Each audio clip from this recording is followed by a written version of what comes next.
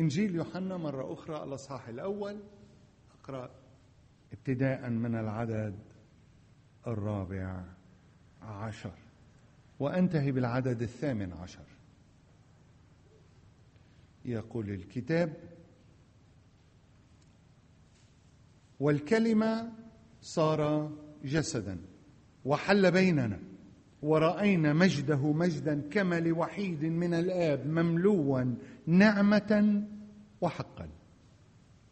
يوحنا شهد له ونادى قائلا: هذا هو الذي قلت عنه، إنه الذي يأتي بعدي صار قدامي لأنه كان قبلي، ومن ملئه نحن جميعا أخذنا ونعمة فوق نعمة، لأن الناموس بموسى أعطي، أما النعمة والحق فبيسوع المسيح صارا.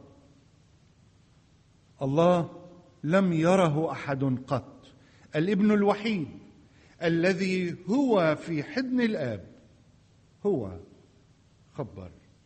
آمين. ليبارك لنا الرب تأملاتنا. من أروع الأمور بالنسبة لي التي رأيتها مرارا وتكرارا هو عندما أذهب إلى موقع جبل نبو في الأردن، أذهب إلى مكان معين في ذلك الموقع الأثري، وهناك في ذلك الموقع الأثري الذي إذا شئتم يحتفل بذكرى موسى، فهو موقع النبي موسى، والوادي هناك هو وادي موسى، الكل يشير إلى موسى، حتى أنه هناك تمثال للحية النحاسية تذكارا لما فعله موسى. ونقف في موقع ما ونرى خارطة للأرض المقدسة تشير إلى المواقع التي يفترض أن يكون قد رآها موسى، لكن هناك قطعة من الرخام صغيرة كتب عليها: الناموس بموسى أعطي.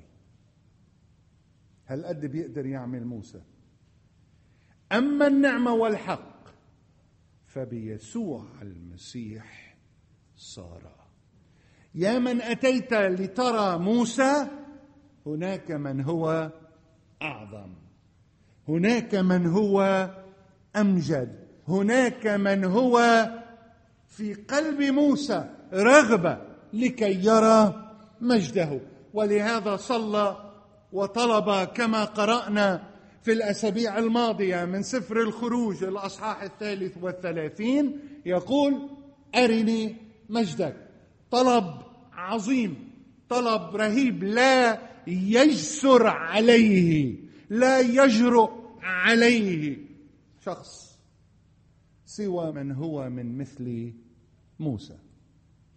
طبعا عندما نأتي إلى هذه الكلمات في العهد الجديد، يقول لنا يوحنا: هذا الذي طلب موسى رؤيته، هذا الذي طلب موسى رؤية مجده، هذا نفسه حل بيننا ورأينا مجده مجدا كما لوحيد من الآب مملوءا نعمة وحقا. وكما قلنا في الأسبوع الماضي، بما أنني أكمل اليوم موضوع الأسبوع الماضي، فقط للتذكير أقول أننا تحدثنا عن أن الله وضع شوقا في قلب كل واحد لاختبار السمو الإلهي وحضور المجد المتجسد في شخص المسيح، الذي قال عنه كاتب العبرانيين أنه بهاء مجد الله، وهو الاختبار الأوحد لهذا المجد. ولهذا قال يوحنا في القراءة التي قرأناها أننا رأينا مجده، لم نرى أي صفة أخرى من صفاته. وتحدثنا أنه عندما نتأمل في تجسد هذا المجد وحلوله بيننا، نجد أولا أن المجد يجلب معه التوازن المطلوب بين النعمة والحق، من ناحية لكي تبقى الكنيسة نقية بالحق. أوليس يسوع هو الذي صلى قائلا: قدسهم في حقك، كلامك هو حق. فإذا تبقى الكنيسة نقية، ولكي تبقى النعمة في الكنيسة سمة القبول والرحمة والمحبة، وهي مسألة يحتاجها العالم، لا يقدمها لكنه يحتاجها. قلنا ثانيا أن المجد يجلب معه ما هو أعجوبي، فيكون التفسير لأية ظاهرة أو حدث كلمة واحدة: الله هو الذي فعل هذا، الله هو الذي ينال المجد. لا مجال للإنسان، لا مجال للعنصر البشري. وطبعا هذا الكلام يقودنا نحن كخدام وكمؤمنين لكي نتصرف بتواضع وانكسار، لا نحاول أن نحصل على المجد لأنفسنا، فالسلطان والمجد يعودان فقط للرب، فقط للرب، ما في حتى مشاركة أبدا. قلنا ثالثا أن المجد طريق باتجاهين. المجد يصعد من المخلوقات إلى الخالق بهمسة، بصلاة، بترنيمة، وينزل من العلاء كنهر جارف في وسط الكنيسة معلنا ذاته. وبدل أن تكون الكنيسة تعاني من التقلبات، ساعة حارة وساعة باردة، تتقلب من برنامج إلى آخر، تحاول أن تخلق ما يظهر وكأن الكنيسة كنيسة حية، نسعى بجموح، باندفاع نحو مجد المسيح. طبعا هنا تحذير واضح للوقوع فريسة أفكار أو برامج معلبة تحرمنا رؤية مجد المسيح. وختمنا بالكلام أن علينا أن نسأل أنفسنا أمام كل برنامج، كل خطوة، كل ترنيمة ترنم يوم الأحد، كل نشاط يقام في جمعيات الكنيسة، كل ما يحدث في هذه الكنيسة، السؤال الذي سأبقى وراءكم لكي تتعلموا أن تسألوه في كل وقت: هل هذا يمجد المسيح؟ هل هذا يمجد المسيح؟ لأن لا هدف آخر لهذه الكنيسة بنعمة المسيح، لا هدف آخر إلا أن يتمجد ربنا يسوع المسيح. هذا هو الهدف أولا وأخيرا. فإذا 3 أمور تحدثنا عنها. نأتي اليوم إلى المسألة الرابعة، وهي تلك التي تتحدث عن أن المجد يعلن في الألم، يعلن في الألم. اذهبوا معي إلى إنجيل يوحنا الأصحاح 11 حيث نقرأ هذه الكلمات. عندما كان يسوع يتحدث إلى تلاميذه وقالوا له أن لعازر مريض، وطبعا هذا شجع المسيح لكي يعلم تلاميذه درسا عندما قال أن هذا المرض ليس للموت لكن لشو؟ لكي يتمجد ابن الله. الألم هو لكي يتمجد ابن الله. الأخسامي لما كان عم بيقود الترنيم قال لما منمر بظرف مؤلم خلونا نسأل ليش. وطبعا هذا سؤال مهم. ماذا نتعلم؟ هذا سؤال مهم. لكن السؤال الأهم أو الطلبة الأهم بغض النظر عن لماذا، بغض النظر عما نتعلم: يا رب تمجد في ألمي، إن كان بحياة أم بموت ليتمجد المسيح. بسأل ليش، بسأل شو لازم أتعلم، لأن عندي رغبة أن يتمجد المسيح. لكن الهدف الأساسي في الصلاة، الأجندة الأساسية في صلاتي عندما أمر في ظرف مؤلم، في مرض صعب، في تحد صعب، في تجربة، في اضطهاد، أسأل وأطلب: يا رب لمجدك، لمجد اسمك، شو ما كان الظرف، شو ما كانت الصعوبة. وهذا الكلام ليس كلاما سهلا أحبائي. تصور واحد منا مصاب بمرض عضال، طبعا كل الأفكار تتوجه نحو البقاء على قيد الحياة والأدوية التي يجب أن نستخدمها وكيفية العلاج، لا نفكر بمجد المسيح، لكن صدقوني نكون قد وصلنا إلى قمة النضج الروحي أو إلى مرحلة متقدمة من النضج الروحي عندما يكون جوابنا الأول أمام التحدي هو يتمجد المسيح. شو ما كان يتمجد المسيح. بدي موت، كلنا رح نموت، بس بحب خبركم يعني من لم يمت بالسيف مات بغيره، وتعددت الأسباب والموت واحد. لكن قديش أفضل عندما نموت أن يتمجد المسيح. يتمجد المسيح. عندما نمرض مش ضروري نموت، عندما نمرض يتمجد المسيح. صدقوني أن هذه المسألة، مسألة الألم، مسألة مهمة، لأنها تمتحن المؤمن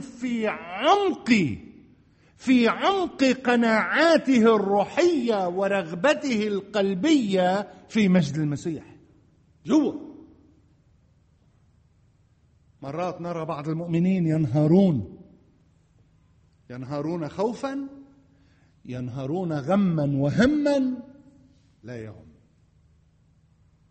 قد رأيت مؤمنين في هذه الكنيسة، وأنا أمجد الرب لأجلهم، الذين أمام ظروف صعبة مؤلمة موجعة خطيرة كان همهم أن يمجدوا المسيح.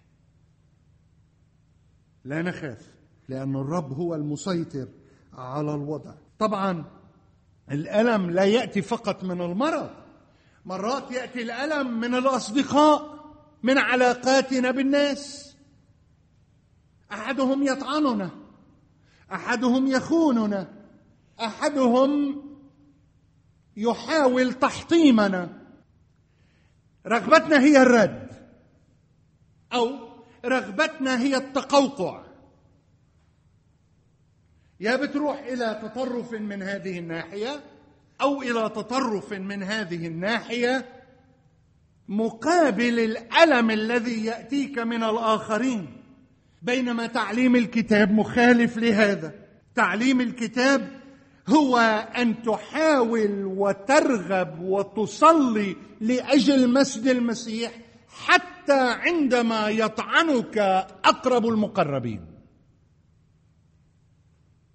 ما بدي سبق على حالي، لكن بس بذكركم لأني رح إجي للنص. بيوحنا 17 يسوع ذهب إلى جسيماني وصلى صلاته هناك، الصلاة الكهنوتية، صلاة الكهنوتية، ككاهن عظيم، كرئيس كهنة، صلى الصلاة المذكورة التي دونها البشير في إصحاح 17. هو عالم أن يهوذا آت لكي يسلمه، لكي يخونه. شو صلاة المسيح؟ مجد ابنك ليمجدك ابنك أيضا. تصور؟ ما قال له دبرها شوف كيف بدك توديه في داهية لأخونا يهوذا قبل ما يوصل لهون. لا، كان هم المسيح مجد الآب، وعم يطلب من الآب أن يمجده طبعا أمام التلاميذ لكي يعلن مجده أمام تلاميذه، مثل ما حكينا المرة الماضية من إنجيل يوحنا أصحاح 2 عندما كان في قانا الجليل فأظهر مجده وآمن به تلاميذه. فإذا عندما نشعر بالخيانة، عندما نشعر بأن أحدا ما من الأصدقاء أو الأحباء إن كان في المجتمع أو في الكنيسة أو في أي مكان قد خاننا أو طعننا أو جرحنا،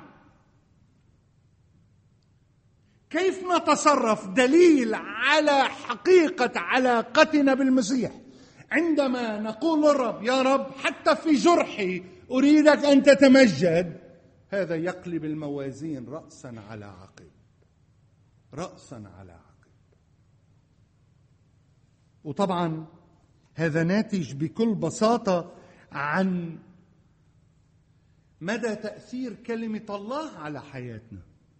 لأن كما قلنا في الماضي لا تستطيع أن تتقابل مع كلمة الله وتبقى من دون تغيير، وكما شرحت يوم الجمعة في درس الكتاب، كلمة الله تغيرنا بطريقة أو بأخرى، كلمة الله تحدد اتجاهنا بطريقة أو بأخرى. إما نحن نتراجع لأننا لا نطيع ولا نخضع، أو أننا نتقدم لأننا نخضع لكلمة الله. لكنك لا تستطيع أن تسمع كلمة الله وتبقى مكانك، لا تستطيع، هذا مستحيل.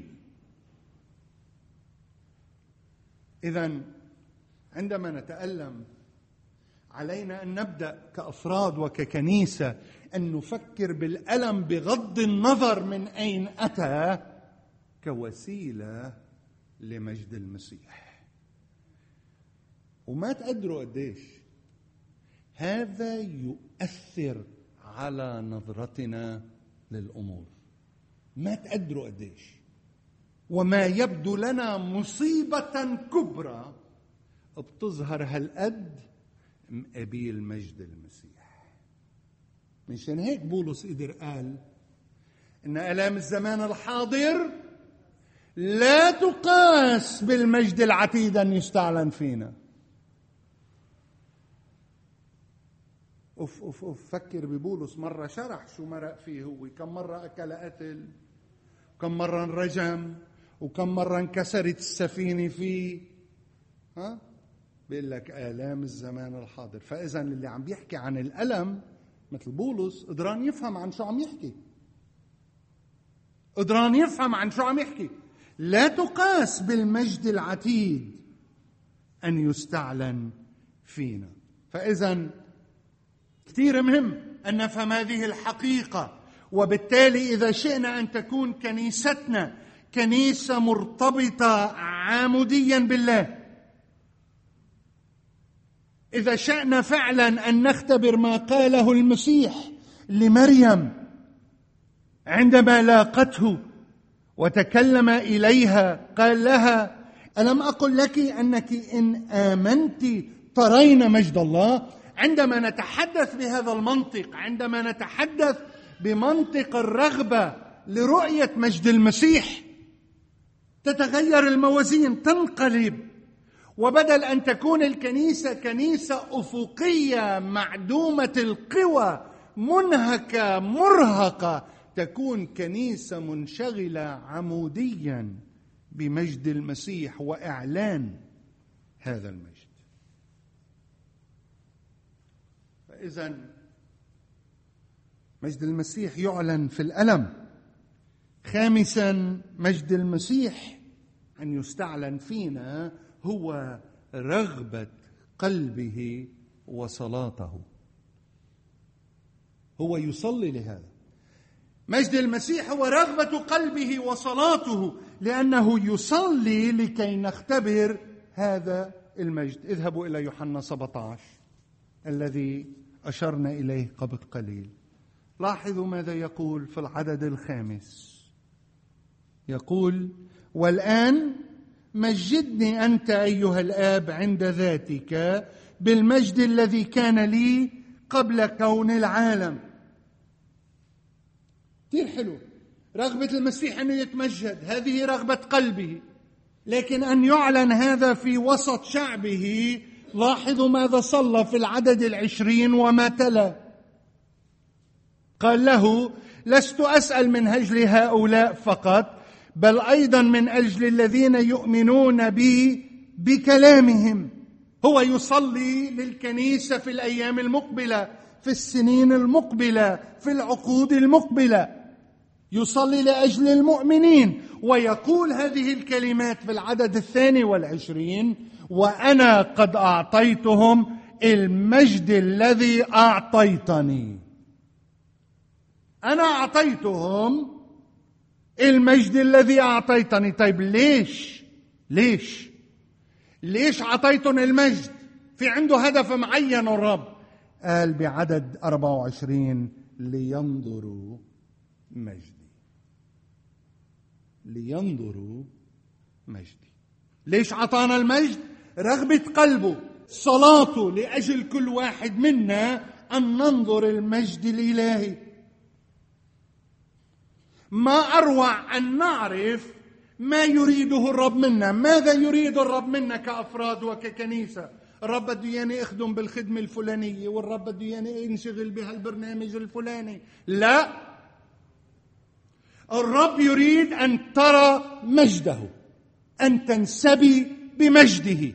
عندما تأتي إلى بيت الرب، عندما تأتي أمام الرب، ترى مجد الرب. ساعتها كل شيء آخر هو تفصيل. عندما تنشغل بمجد الرب وتأتي فرصة الخدمة، أنت تخدم بدافع مختلف. أنت مش عم تخدم لتفرجي حالك عم تخدم، أنت مش عم تخدم لتتمم واجب ديني. أنت في تلك اللحظة عندما ترى مجد الرب أنت تخدم لكي يتمجد المسيح. دافعك غير شكل، منطقك غير شكل، مقاربتك للموضوع غير شكل. يريد أن يظهر مجده، يريد أن يظهر مجده لك، ويريد أن يظهر مجده من خلالك. هلأ بنجي لموضوع كتير مهم له علاقة بمجد المسيح. وين منشوف مجد المسيح؟ يا خيي، ما هو حيثما اجتمع 2 أو 3 هناك أكون في وسطهم. طيب تعالوا نجتمع، نعمل اجتماع صلاة كتير حلو، والرب يتمجد والرب يكلم. لكن في مسألة يسهو عنها الكثيرون. نحن نستطيع أن نجتمع في أماكن مختلفة والرب يتمجد، الرب يكلم شعبه، لكن في النهاية مجد المسيح يعلن فقط في الكنيسة. أنا ما عم بحكي عن مبنى، عم بحكي عن جماعة المؤمنين الملتزمين، عن جماعة المؤمنين التي تجتمع ورغبتها أن ترى يسوع مرتفعا في الوسط، وهو الذي إن ارتفع في الوسط يجذب إليه النفوس من كل ناحية، لأن المسيح يتمجد.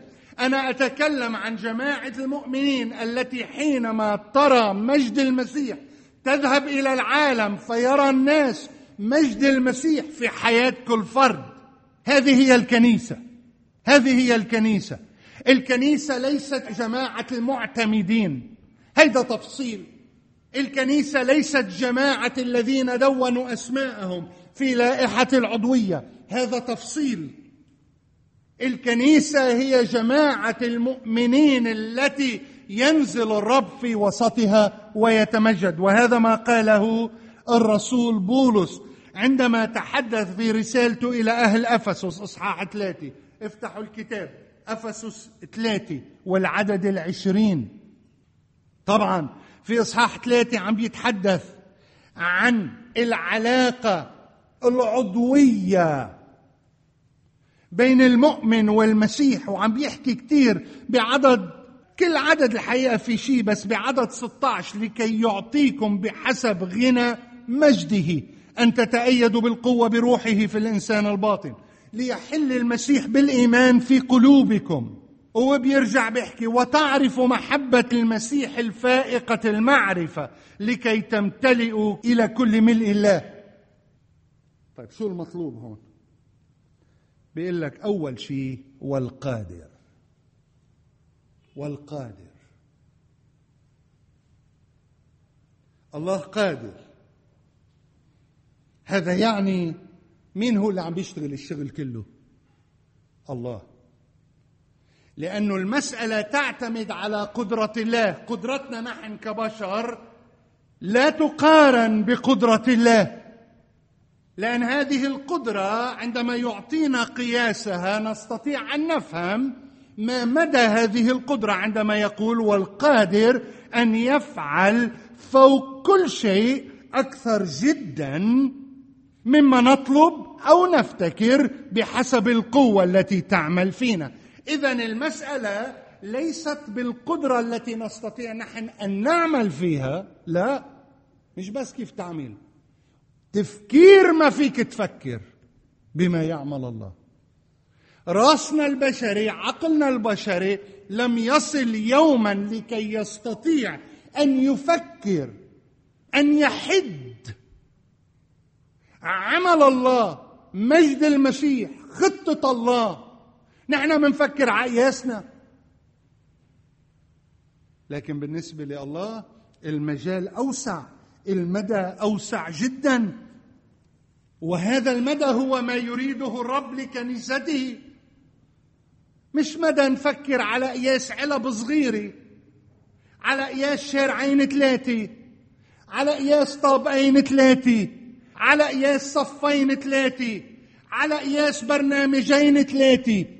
يريدنا أن نفكر على قياسه، أن نصل إلى المرحلة التي نقول فيها يا رب نحن لا نستطيع أن نفكر كما تفكر أنت، ولهذا نحن نطلب أن تتمجد، تعلن ذاتك، تعلن إرادتك، تعلن خطتك للكنيسة.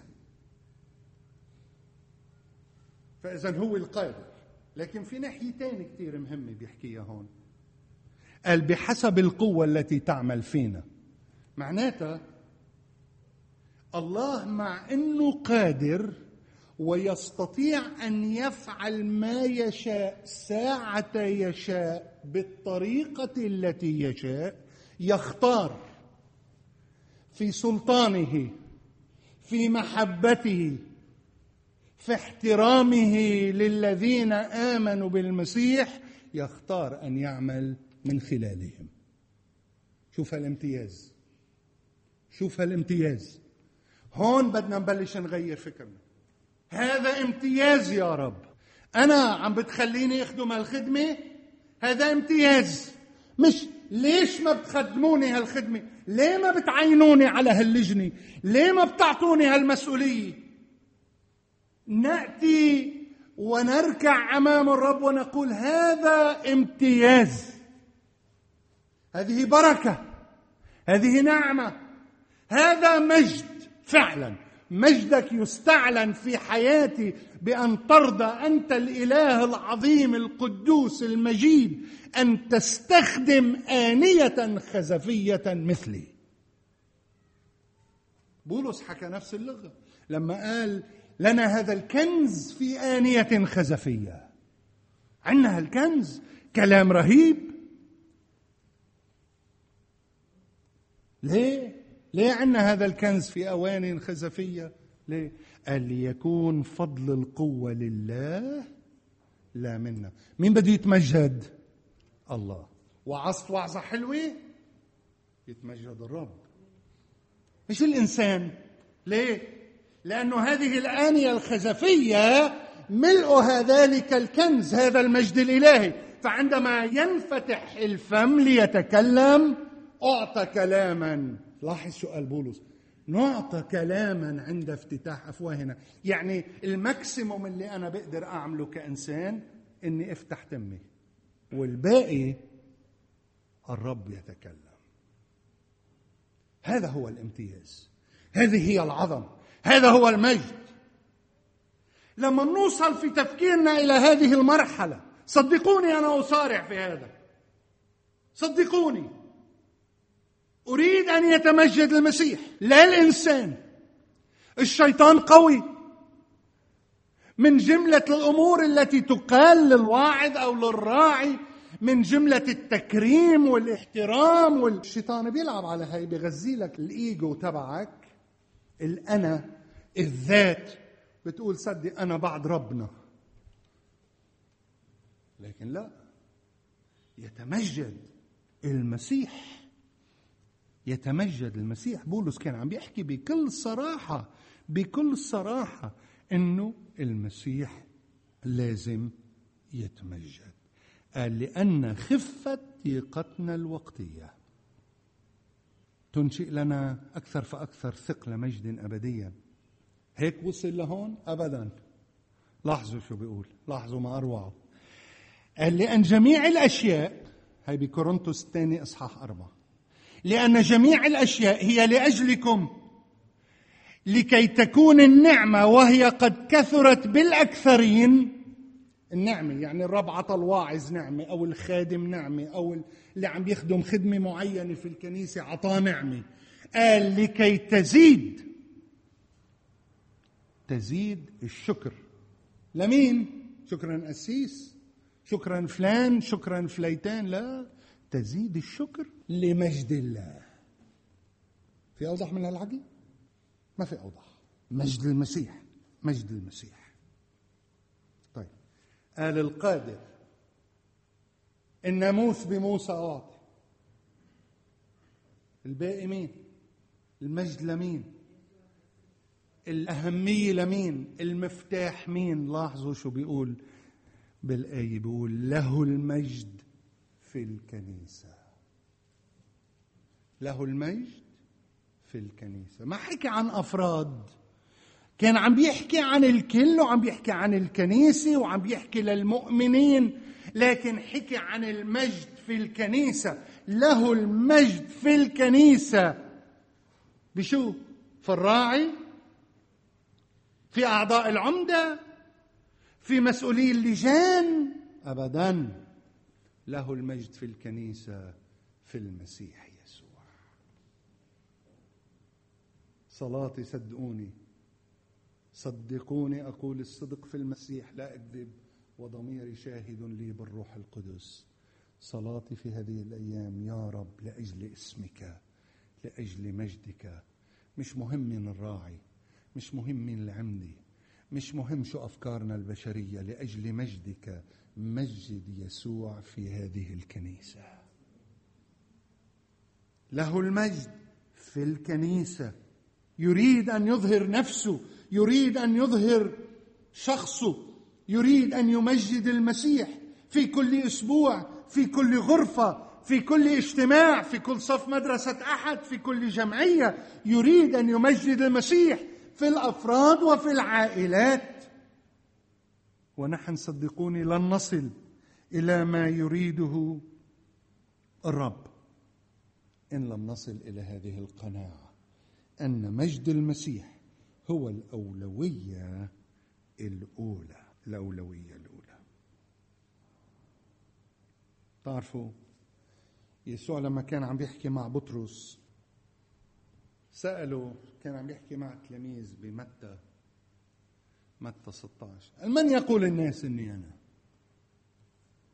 وطبعا نحن بنعرف إنه أول شيء تلاميذ قالوا إيليا، النبي، واحد من الأنبياء. وبعدين طبعا بطرس تحمس، وعلى الأقل من منظارنا نحن تكلم باندفاع، قال له أنت المسيح ابن الله الحي. هلا قبل ما نعلق على رد المسيح، إذا بنتصور الموضوع بنشوف بطرس مثل تلميذ بصف